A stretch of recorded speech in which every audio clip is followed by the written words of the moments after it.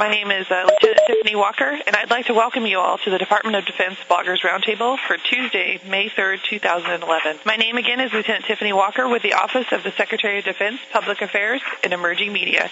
I will be moderating our call today. Today we are honored to have as our guest Major General Richard P. Mills. General Richard P. Mills, who served as Commander, Regional Command Southwest, and 1st Marine Expeditionary Force Forward in Afghanistan from April 2010 to April 2011. Today he will be available to talk about his experiences in Afghanistan's Helmand and Nimruz provinces, the evolving security situation there, and challenges that currently remain. A note to our bloggers on the line today, please remember to clearly state your name and blog or organization in advance of your question once I call your name.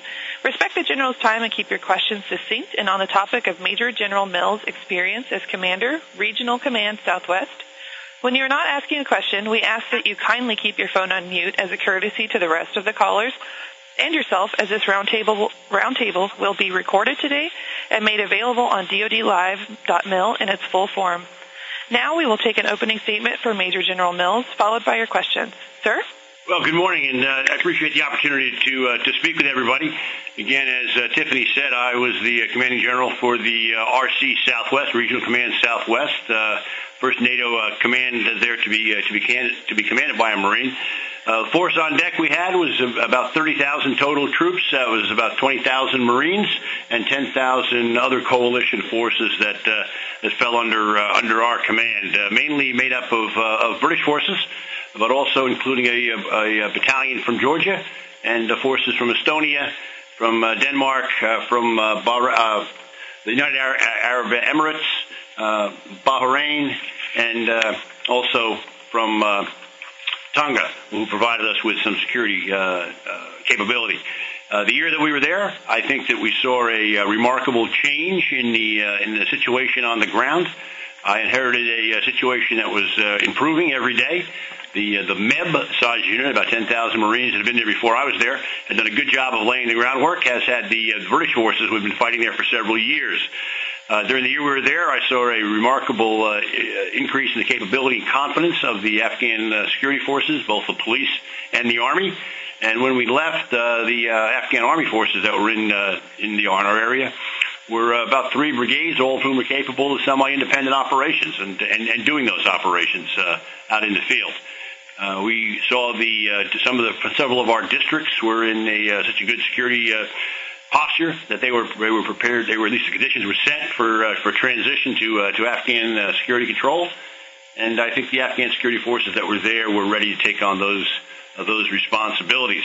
Highlights of our time over there, I think, were the culmination of the Battle of Marja, the Battle of Sangin, and several other fights that took place along the Helmand River to push the insurgent away from the final areas he occupied, get him out of the desert, separate him from the population, and reduce his impact that he would have.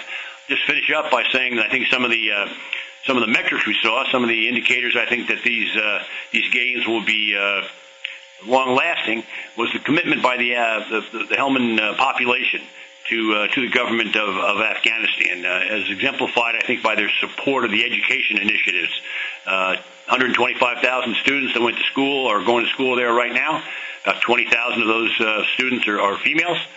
I think that indicated a real investment by the population in the future of the province, as those students were threatened, as were their parents, about being sent to school and about supporting the education initiatives. We also saw several very positive elections take place during our time on the ground there, to include the congressional elections, if you will, back in September. But I think more importantly, at the local level, 5 district community councils that were elected by the people to represent various communities throughout the province, all of which I think showed a real growth in the governance line of operation. We also, I'll finish up just by saying that as far as development went, we also saw some significant gains there, improvement of roads, improvement of the phone system, and several economic areas that I think had significance.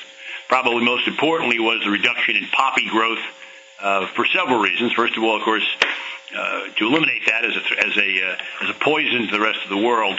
But from my perspective, more importantly, to remove it as a resource that the enemy was using to fund the insurgency within Helmand province. with that, I would be more than happy to take any questions. Okay, thank you, General. I appreciate it. I have 6 callers on the line, starting with Anand, Andrew, Chuck, Gail, John, and Sandra. Just a quick check to see if there are any other bloggers that joined the call. Okay, then we'll go ahead and start with Anand. Thank you, General. Can you discuss the progress of 215th ANA Corps level troops, specifically Major General Mulak's Command and Control, Lieutenant Colonel Mumtaz's 215th CLB or Corps Logistics Battalion, the 215th HSSB or Special Headquarters Service Support Brigade Unit, the 215th Commando Battalion. Don't believe 215th ANA Corps Combat Service Battalion or Training Battalions have yet formed. How long might it take for all these various Corps troops to become independent? Thank you. Sure, that's an excellent question, and it's an area which we saw significant progress during the year that we were there. 215th Corps stood up in March of 2010. Came together. There was some veterans involved, and they also raised the Corps through recruiting. As you know, the intent of the Afghans was to focus first on the infantry units, if you will, to raise those units, get them up to speed, and then this year in 2011 to focus on the support units. General Mulak was I found him. He was my partner. All of the units that were in the 215th Corps were partnered with coalition forces down to the squad level. And we also had embeds, mentors that were embedded with each of the units to work with them to raise their capabilities. General Mulak was my partner. I dealt with him on a daily basis over there. I found him to be a professional, well-trained, well-schooled, an officer that was very concerned about the welfare of his troops, but probably most concerned about their capabilities on the battlefield, and I saw them grow. He developed, for command and control purposes, he developed a well-functioning staff with a deputy commander, with a chief of staff, and with the usual staff functions you'd see in any military unit of that size. I saw him gain confidence in his staff and use his staff much as I used mine. And that was a big step forward. Of course, most of the senior officers in the Afghanistan are basically Soviet trained, and therefore they lean on to the centralized control. And we worked with him hard to make sure that he was diffusing that control down to the lower levels so that his junior officers had flexibility on the battlefield. He had 3 excellent brigade commanders, all of whom I saw in action. And the brigades were coming online I was very comfortable with them. The strength of the brigade of the Corps by the time I left was about 12,000. And he had overcome the UA problems, the unauthorized absence problems that plague the Afghan army, I think, through just basic good leadership, ensuring pay was being delivered on time and was given to the men so they could distribute to their families, ensuring leave and liberty was available to the men, and rotating the units in and out of the fight so that they didn't tire and wear units down too much. By the time we left, they were conducting semi-independent operations supported by us with some logistics, things like, of course, air support they don't have at this point. We would give them some communications capability. Initially, we provided them with fire support, but they've brought artillery capability online, and they use it. And we found them very, very capable of getting to the field, planning an operation, conducting that operation up to 96 hours and beyond, and then withdrawing the forces in a very timely manner, and again, well led up in front. I visited all of the units on the ground during their various operations. Was impressed by their ability to share information laterally and to move their forces around the battlefield with good battlefield geometry, if you will. So overall, a very, very, I think, a unit that's coming online and doing well. I spoke about the UA problem, the unauthorized absence problem. They dropped that from the high 20s percentage to about 9%, and they continue to work on that. They have taken numerous casualties. They fight hard. They've taken a lot of casualties, and yet they remain focused on mission and continue to recruit to their end strength, I think, well. As we were leaving, they were beginning to bring some of those logistics units that you talked about online. Their commandos are online and do a good job. They like to fight, and they're well trained. Again, well led at the junior levels. They are just starting to develop their logistics capabilities. They are mentored and partnered with our guys over there and with some contractors. And I think they're going to spend this year developing that ability and capability better. But thanks for the question. All right, thank you, General. Next we have Mr. Andrew Lubin. Thank you. General, good morning. Andrew Lubin from Leatherneck Magazine. Appreciate you taking the time, sir.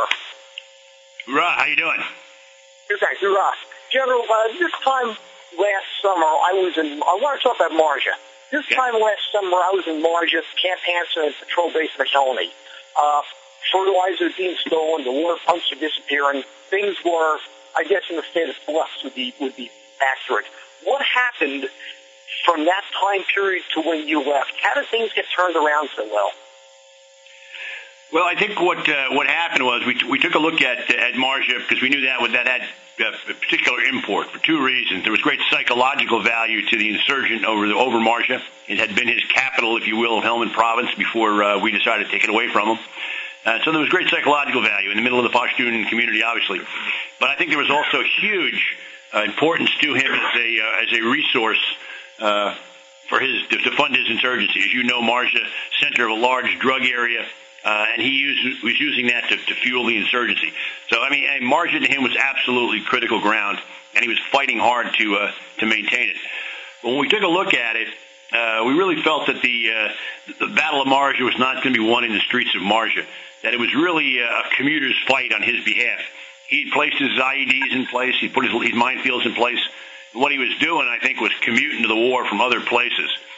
So we took the fight. We freed up some forces, thinned out some places, closed down a couple of bases, and freed up some maneuver force, and went after him in the places we felt that he was using as assembly areas, places like Sistani, Treknawa, Crazy Sadie, places like that. I think by taking the fight out there, we regained the momentum within Marja, pushed him away from downtown Marja, if you will, and made him fight on ground he didn't want to fight on, ground that was not prepared really to defend. And we took the momentum of his movement away from him. He rolled back to the defensive and was constantly backpedaling as opposed to being on the offensive against us and taking shots at us. So I think that's what changed the battle, if you will. And I think if you look now, if you went back to Marja now, you'd be stunned at the improvements. The other thing we did was we worked with the local elders to give them some confidence in the Afghan security forces themselves. We got some ANCOP in there, the National Police, that did a good job. And then we worked with the elders to raise a local police force, something they resisted initially because the reputation of the local police was not very good. But by working carefully with them and slowly showing them that the local police could be trusted, we began to get some confidence in the local police, and then began to get some recruits from local police. Started out with 6 local boys from Marja, and now there's about 120 some odd of them that work right in Marja as police, trained by the coalition, either at Leatherneck or over in Lashkar, and supported well by the national government. The other thing was they brought in a new governor. Haji was replaced, and they brought in a well-trained individual, Murtala, who was a former lieutenant colonel in the Army, college educated, had worked in some ministries up in Kabul, understood how to run a government. And he came in and did a lot to get the government organized, finally, after a long wait there on the ground in Marja. So I think it was a series of things which changed the dynamic on the battlefield, and that's why we, I think, got the success that we did. If you went to Marja today, there's police on duty at the various intersections directing traffic. The bazaars are flourishing. There's several restaurants in town. All those things, you can walk around. The high school is open. All those sorts of things are happening. So I think you would be very impressed at the changing conditions. Over. Great, thank you. Okay, next we have Chuck Simmons. Good morning, General, and thank you for taking our call. The area of your responsibilities is quite a mix of both arable land and desert and everything in between. I understand the stationing of troops in the populated area, but I've also seen stories of some of the Marine units that are well out into the desert. Can you talk about the dynamics of the fight well out away from the inhabited territory? Sure. Yeah, I'd be happy to do that. That's a great question. And you know, when we got over there, the emphasis, of course, was on population-centric coin, and rightfully so. You have to separate the insurgent from the population and deal with the population at what are the root causes of the insurgency, and that was certainly that needs to be stressed. We also felt when we got there that you couldn't lose sight of the enemy. That he obviously had a vote in what was happening on the battlefield. And so that's why, as I spoke earlier in Marja, we went after him in what I considered his assembly areas, the places where he was being able to rest, refit, retrain, that type of thing. The other thing that we saw was an insurgency that was well developed and had very strong lines of supply, if you will, running down to the Pakistan border. That goes through a lot of open desert. As you know, the population of Helmand province, about 1.5 million folks, about 1.4 million of them live right along that river in that green zone, and the rest of the area, of course, is sparsely populated. But the enemy was out there, and he was using that area, especially to move his drugs south to sell them at in Baram-Chal, which is right on the border with Pakistan, a very evil place. I'll talk about in a minute. And using the desert to mask his movement of supplies and people up into the populated areas to support his efforts up there. So we really felt that we needed to get down there and interdict those supply lines. We had some units that were very well equipped to do that. LAV, our light armored vehicles, a perfect mission for them. And so we put them in kind of a screening role south of the river, and that enabled us then to interdict significantly the enemy's ability to resupply himself. And we saw in conjunction with other efforts, we saw that to play out on the battlefield. And we saw an enemy who was more and more resource constrained. We saw that in him trying to recover IEDs that he already placed on the battlefield, for instance, which caused him casualties.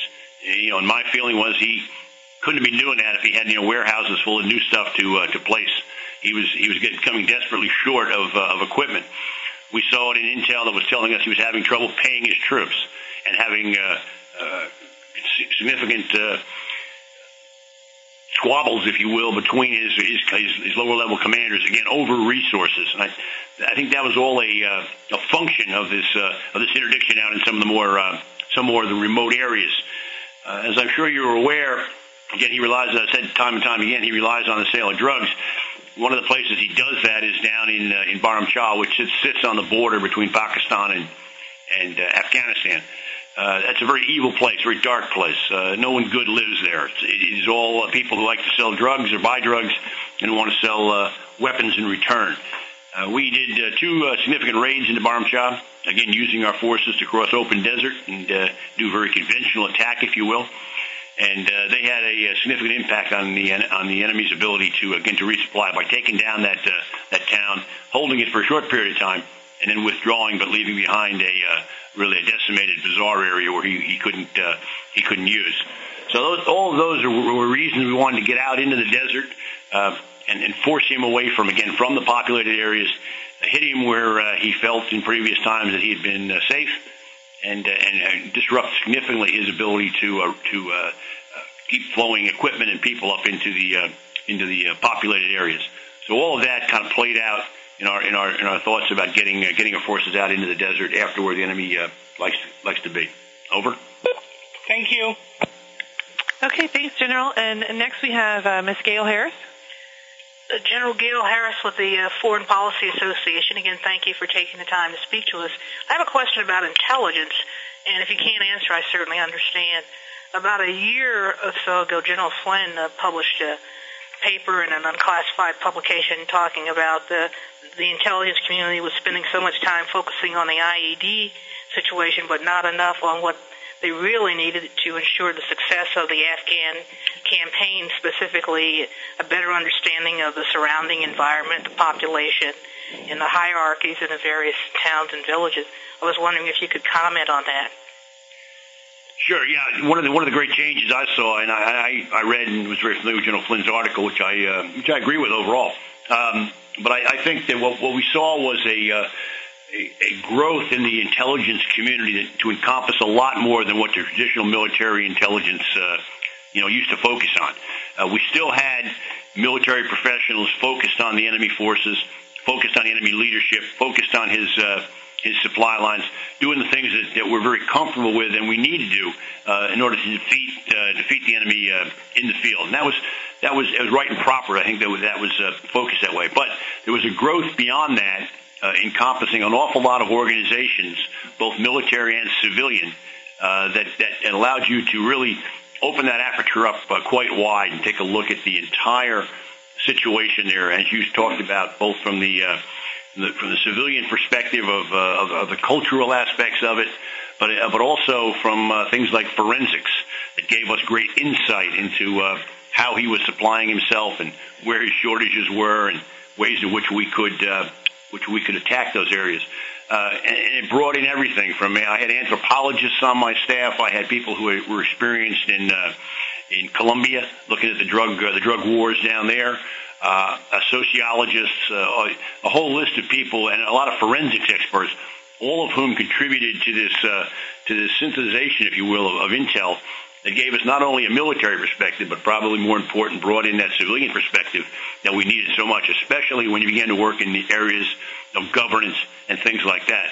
A lot of players over there that you needed to know about who had nothing to do with the military problem, but were in the were very important to us when we started to work the governance type issues. So I think, as General Flynn's article said, what we need to do is to expand the intelligence base, to bring in all of those pieces that we never looked at in the past as military folks. And I think that's being done over there right now, and it's expanding all the time. The cultural piece was absolutely critical. I think it really helped us, for instance, in understanding the role of women in Afghan society. You had half the population that you didn't have access to. Half the population in Nimruz or in Helmand province, speaking of ladies here, who less than 1% of them could read and write. And yet they had a great insight into what was going on. So that allowed us, understanding that allowed us then to build and structure our female engagement teams to go out and deal with the female population. And when we did successfully, it gave us, again, a great capability to understand what was needed and how we then could work our development piece to actually provide the people what they wanted and needed, as opposed to perhaps what we thought they wanted and needed. So we got away from building, football fields and bus stations, and rather take a look at the education piece that was very critical to the females of Helmand province, and look at the health care, which again was very critical to the mothers and wives of Helmand province. And we got that because we understood the culture. We're able to design teams that could work in there and not insult anyone, and yet get the information.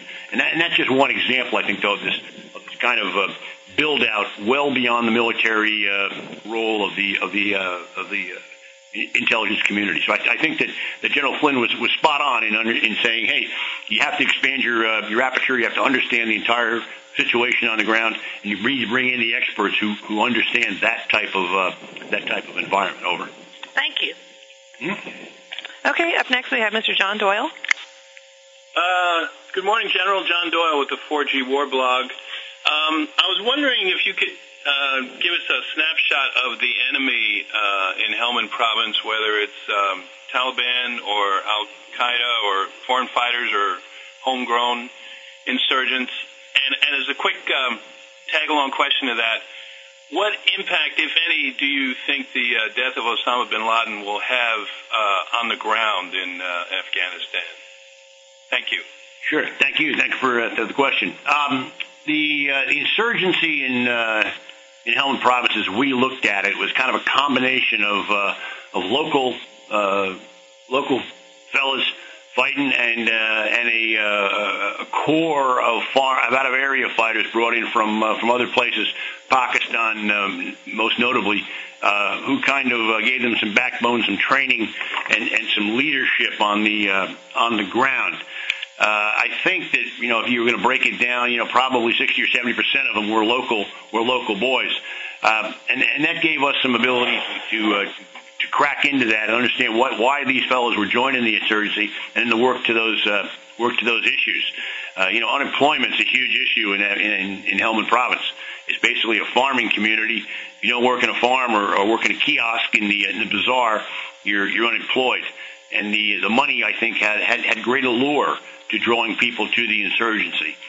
Again, those were probably the guys we can target for reintegration, to bring them back into the community by offering them a better future than dying in some tree line as they try to oppose the coalition and the Afghan army forces. I think the leadership was essentially driven by information coming out of Quetta in Pakistan, where the strategic leadership stayed. Some of that leadership had not been back in Afghanistan in years. They would provide guidance to the colonel levels, if you will, who were moving in and out of the country, who would then carry that down to the local organizations to be carried out. I think there's a real weakness there, and that the local, again, as the war turned against them, I think the local Taliban became very resentful of the fact that the leadership could run to safety, basically, and they had to stay and fight. My counterpart, the military governor, if you will, of Helmand Province, he left the province dressed as a woman because of the pressure we placed on him, and he never came back. And that again, I think now we're seeing resentment down at the lower levels of, why should we risk our lives when our leadership is safe away and living fairly well. So that was kind of what we faced, and I think that there was good and bad there. I think the good is that the other guy couldn't maneuver his forces very well. He couldn't mass forces because many of the local fellows wanted to fight locally, but not particularly go over the hill to some other town or village area to fight. And eventually the out-of-area fighters that came in, mostly Pakistanis, again, there was a resentment that outsiders were coming in to fight a local insurgency. We heard many rumors of other out-of-area fighters, but we saw very little evidence on the battlefield of them, their presence. Often, because again, a remote kind of fundamental area, if you will, of Afghanistan Helmand Province. Often when people would tell you there were out-of-area fighters there, they often referred to guys coming from villages just a few miles away, just weren't known locally. So it was kind of a misdemeanor, I think, or a misnomer to say that there were a lot of out-of-area fighters roaming around. Again, the leadership coming out of Pakistan, and we began to see them pushed back more and more earlier this year. That generally they go there and take a kind of a winter break.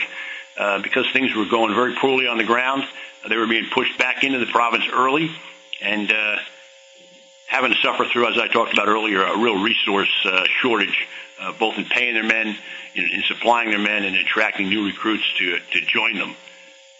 Regarding bin Laden, I think we'll see how that plays out, in all honesty. I think psychologically it's going to be a blow to the insurgency, I think, because for several reasons. First of all, he does have some mythical standing within the terrorist organizations as some sort of a senior guidance, if you will. And I think eliminating him, I think, is a psychological blow in that aspect. I think perhaps more importantly is it proves the point that the Americans don't walk away. That when we set ourselves a mission, we accomplish it, no matter how tough, no matter how long it takes. We get it done, and I think that speaks against the insurgent propaganda that the Americans are going to leave very quickly and kind of forget about Afghanistan and walk away from you. I think that we need to stress the fact that we're in this fight for the long term, and we're in this fight to be successful, and that we will do what it takes to get that success and take the time, whatever it takes to accomplish our mission. So I think that'll be the major impact. The Al Qaeda were they were kind of in the background of our fight, but I think really from the Taliban perspective, I think the taking down of bin Laden will probably, I think, frighten the senior leadership more that they are being hunted well over. Thank you. Okay, thank you very much. And now we have Sandra Irwin. Hi, good morning, General. Sandra Irwin with National Defense. Thanks for doing this roundtable. I wanted to switch gears a little bit and ask you about one of the issues that General Amos has brought up several times just recently in speeches and appearances. He mentioned that there's going to be a big challenge for the Marine Corps as it comes out of Afghanistan over time with equipment reset, and said that there may be some concerns about a funding crunch and whether the DoD is going to have enough funds to meet all the demands from war reset. And I was just wondering, from your high-level perspective, what do you see as the primary challenges in resetting the Marine Corps equipment going forward? Thank you for that question. And again, I was down kind of at the tactical level, if you will, the operational level. It wasn't quite up in the clouds to looking down. But from the commander's perspective on the ground, I think in Afghanistan, let me say first of all that I was well supplied, and the Marines there were well equipped. And when we found something that we needed, when a requirement came up, and we identified it, everyone back here in headquarters and really throughout the joint community worked hard to get us those whatever else we happen to ask for, whether it be counter IED equipment, whether it be new vehicles. All of that was provided to us very timely, and so I was very pleased. Never had a resource shortage back there that impacted operations on the ground. I think from the reset perspective, I think that we need to take a hard look at some of the lessons learned coming out of Afghanistan. There are some capabilities I think we probably need to maintain. Things like route clearance, some of our counter IEDs, and certainly our civil and military affairs capabilities need to be probably made more permanent, and that's going to take some resources. Certainly, much of the equipment over there is being used and used hard. We're flying an awful lot of hours with our aircraft. We're running our ground vehicles pretty hard. It's a tough environment that is very tough on the equipment that you use. And I think that there'll be a great need, I think, to take a look at that equipment, to refurbish it, perhaps replace it as we come out of Afghanistan and prepare for missions elsewhere. I think that's probably what we need to take a look at. And I think that regarding other equipment, of course, the commandant will prioritize what it is we're looking at and to decide what it is our true real needs are, and our basic capabilities that we have to have, and look to reset the Marine Corps along those lines. I know we're going to look at some reduction in numbers, and of course we're looking at a significant reduction in budget. Again, I've been around the Marine Corps a while now. I'm a veteran I've gone through this a couple of times really in my career, and each time what I've seen is all the military tighten their belt, especially the Marine Corps. We work, I think, very, very well on the margins. We're used to being thrifty and being able to make the most of what we get. And I think that I've seen, again, as I say, in years past, back in the 70s, I'll point out in particular, we continue to function very well. We continue to provide an expeditionary force ready to move on a moment's notice. And we just took a hard look at what the equipment that we had and made best use of it. So I, for one, am not overly concerned that I think that we need to look at what we're going to get, take a look at the money that's available to us, reset the Corps as best we can. But I can guarantee you that the Marine Corps will be ready to respond. I guarantee you. It's in the Marine DNA. And regardless of what the budget does to us, regardless of the equipment that we may not be able to get quite on time, we'll be ready to go. And like I say, I say that from experience. I can remember times it was tough to get fuel for vehicles to go to the field to train. So you walked. When it was tough to get ammunition to shoot for training, but you made do. And when the country called, we were ready to go, and we will be again. Thank you very much. Thank you. Thank you, sir, for that. I almost wanted to join the Marines. Tiffany, we have a spot. I'll find a spot for you. I know you had me at guns. Okay, so we've hit everybody. We're going to have time to go through a couple more around the loop. Anand, do you have any other questions? Sure. General, was not surprised by your praise of Shurin Shah and 3 215 since they are a bit of a legend. Was surprised by your praise of 1st and 2nd Brigade because of how green they are. Could you elaborate on that? How long will it take 1st and 2nd Brigade to reach 3rd Brigade's operational ability? And a sort of a related question. I guess 215th now has, or will soon have, 12 combat battalions. How many do you think they need at end state to replace all of ISAF in Helmand and Nimruz province?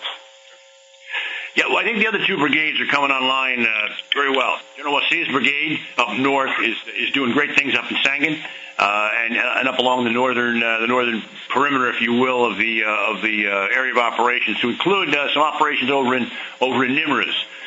He's shown a remarkable ability to command and control, of course, a wide scope of ground.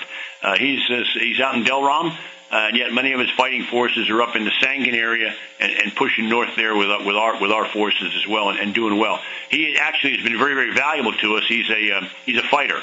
He's a tough little guy that likes to stick his nose in and see action, and his troops reflect that kind of command climate.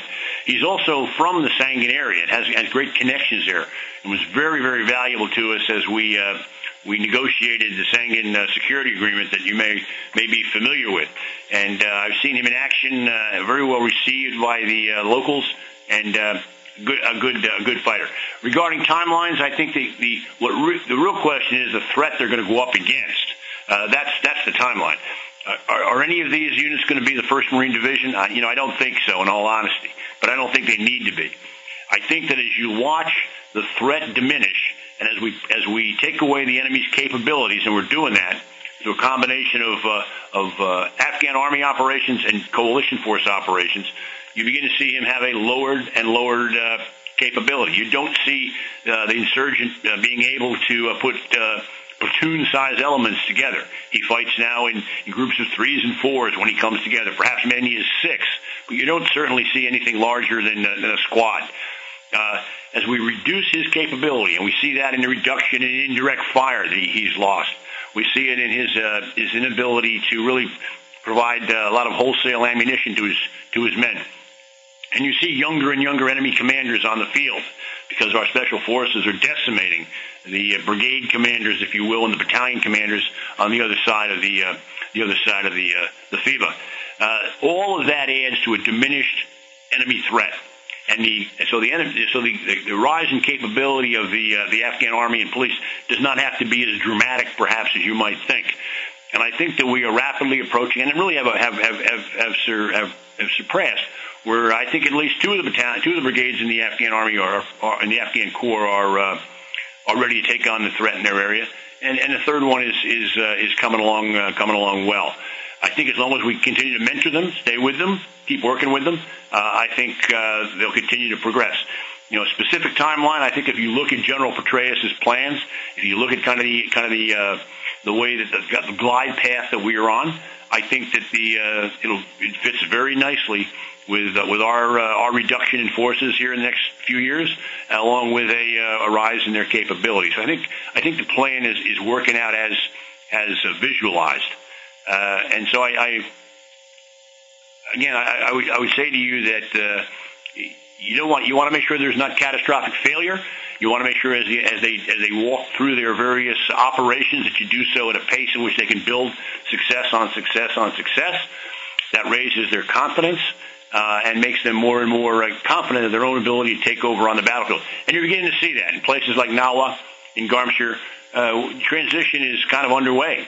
De facto transition of we're moving the Marines away. Marja, moving the Marines away from areas we formerly had occupied, turning over positions to the Afghan security forces, and certainly in Lash Kagar, where the UK forces are centered. That'll be one of the first districts to begin transition this July. So, timelines are timelines. I think what's really important to look at is how does the Afghan army on the ground there stack up as against the threat that they face. And again, I'll just summarize by saying the threat is being reduced significantly. Their capabilities are rising at a nice pace, and I think that they're making great progress in being able to take over security on their own. Over. Well, thank you, sir. Andrew? Yes, sir, General Andrew Rubin again, Leatherneck Magazine. Sir, with the Taliban and the bad guys being chased out of Marja and soon being chased out of Sangin and Kajaki Dam, are they going south down by Barham Chal, or would it be fair to say that Helmand Province and perhaps Nimruz is pretty much secure then? Well, I think Nimruz province looks real good. It's very different fight out there, very different situation. Rather low insurgency. There's some bandits up around the northern end of Route 9, up around Delram, but essentially not much of an insurgency, and one that's being handled actually by the Afghan police in Nimruz province and by one battalion of Afghan army, which is pushed down Route 9 through the bandit country, if you will, and they're backed up by the Georgians, who are doing an excellent job out there. So we haven't really put much. I haven't put a lot of the forces weren't out there. A lot of the U.S. coalition force was not out in that area. So I think Nimruz province is in good shape. We're mentoring the police out there. They're rising in their capabilities. They certainly have it's a smaller province population-wise, but if you go down to Zaranj, the capital, you'd be impressed by the development down there. Hard surface roads, indoor malls. The governor has a swimming pool in his backyard. That's quite a normal town, if you will. It's a great crossing point with the Iranians, and there's good commerce that flows back and forth. And other than some development projects, canal refurbishments, and some work on their airport. That was really kind of a business as usual, if you will, for a developing third world country. I think where the enemy is going I think he's being pushed. The enemy's going where we're pushing him to. It's not his choice. We're dictating where he goes. He is being pushed to the north, and he is being pushed up beyond Kajaki into the northern mountains. I don't want to go into a lot of operational detail because I don't want to get into my, I'm not in charge over there, and General Toolan's doing a great job, and I don't want to get into his planning and things. But I think what basically can be said is that we are pushing the enemy back up into the hills, back into the unpopulated areas, out into the desert, and he's scrambling to be able to survive out there. Life is tough up in those mountains, and it's tough out in the desert, and he relies on being able to reach out to the population and steal what he needs. He simply goes in and blackmails and threatens people until he gets food, money, and what he needs to live on. So when you separate him from the population, he begins to wither. There are still some pockets of resistance. The Upper Gresh Valley is still a nasty place to be. But overall, he's going where we push him. And we're going to push him away from the population and up into areas where I think he's going to have a difficult time living on his own. Over. Great, thank you. Okay, everyone, thank you all. We've had some great questions and comments today, and as we need to wrap up today's call, I'd like to ask the General if he has any final comments. Just to thank all of you for the coverage that you provide and for the very fair and firm stuff that gets out in the news. I think that one of my great things I was very impressed with was the amount of coverage that was provided to us over in Helmand and how fair it was. I think that of all of the media we had come through, and there were significant numbers, both print and visual media, I never saw a report that I disagreed with. I never saw anything published that I felt was unfair or unjust, and I thought most of it was very fair in reporting the good things and pointing out some weak areas. So I would compliment all of you on what you do and how you do it. And I think that the military media cooperation has never been better, and I think that's great for everybody concerned, because I think the story needs to get out, and it needs to get out in a very fair way. So thank you very much for your interest today, and I appreciate very much the work that you're doing, Tiffany, as well. And I will find that slot for you in the Marine Corps if you need one. Over. Well, I appreciate it, sir. And thank you for your comments. Today's program will be available online at the Bloggers Roundtable link on DoDLive.mil, where you'll be able to access a story from today's call, along with source documents such as this audio file, print transcripts, and biographies. If there are any other questions about this program, please contact the Department of Defense New Media team at 703-325-0103 or via the New Media email address. Thank you again, General Mills, and our blogger participants. This concludes today's Department of Defense Bloggers Roundtable. Please feel free to disconnect at this time.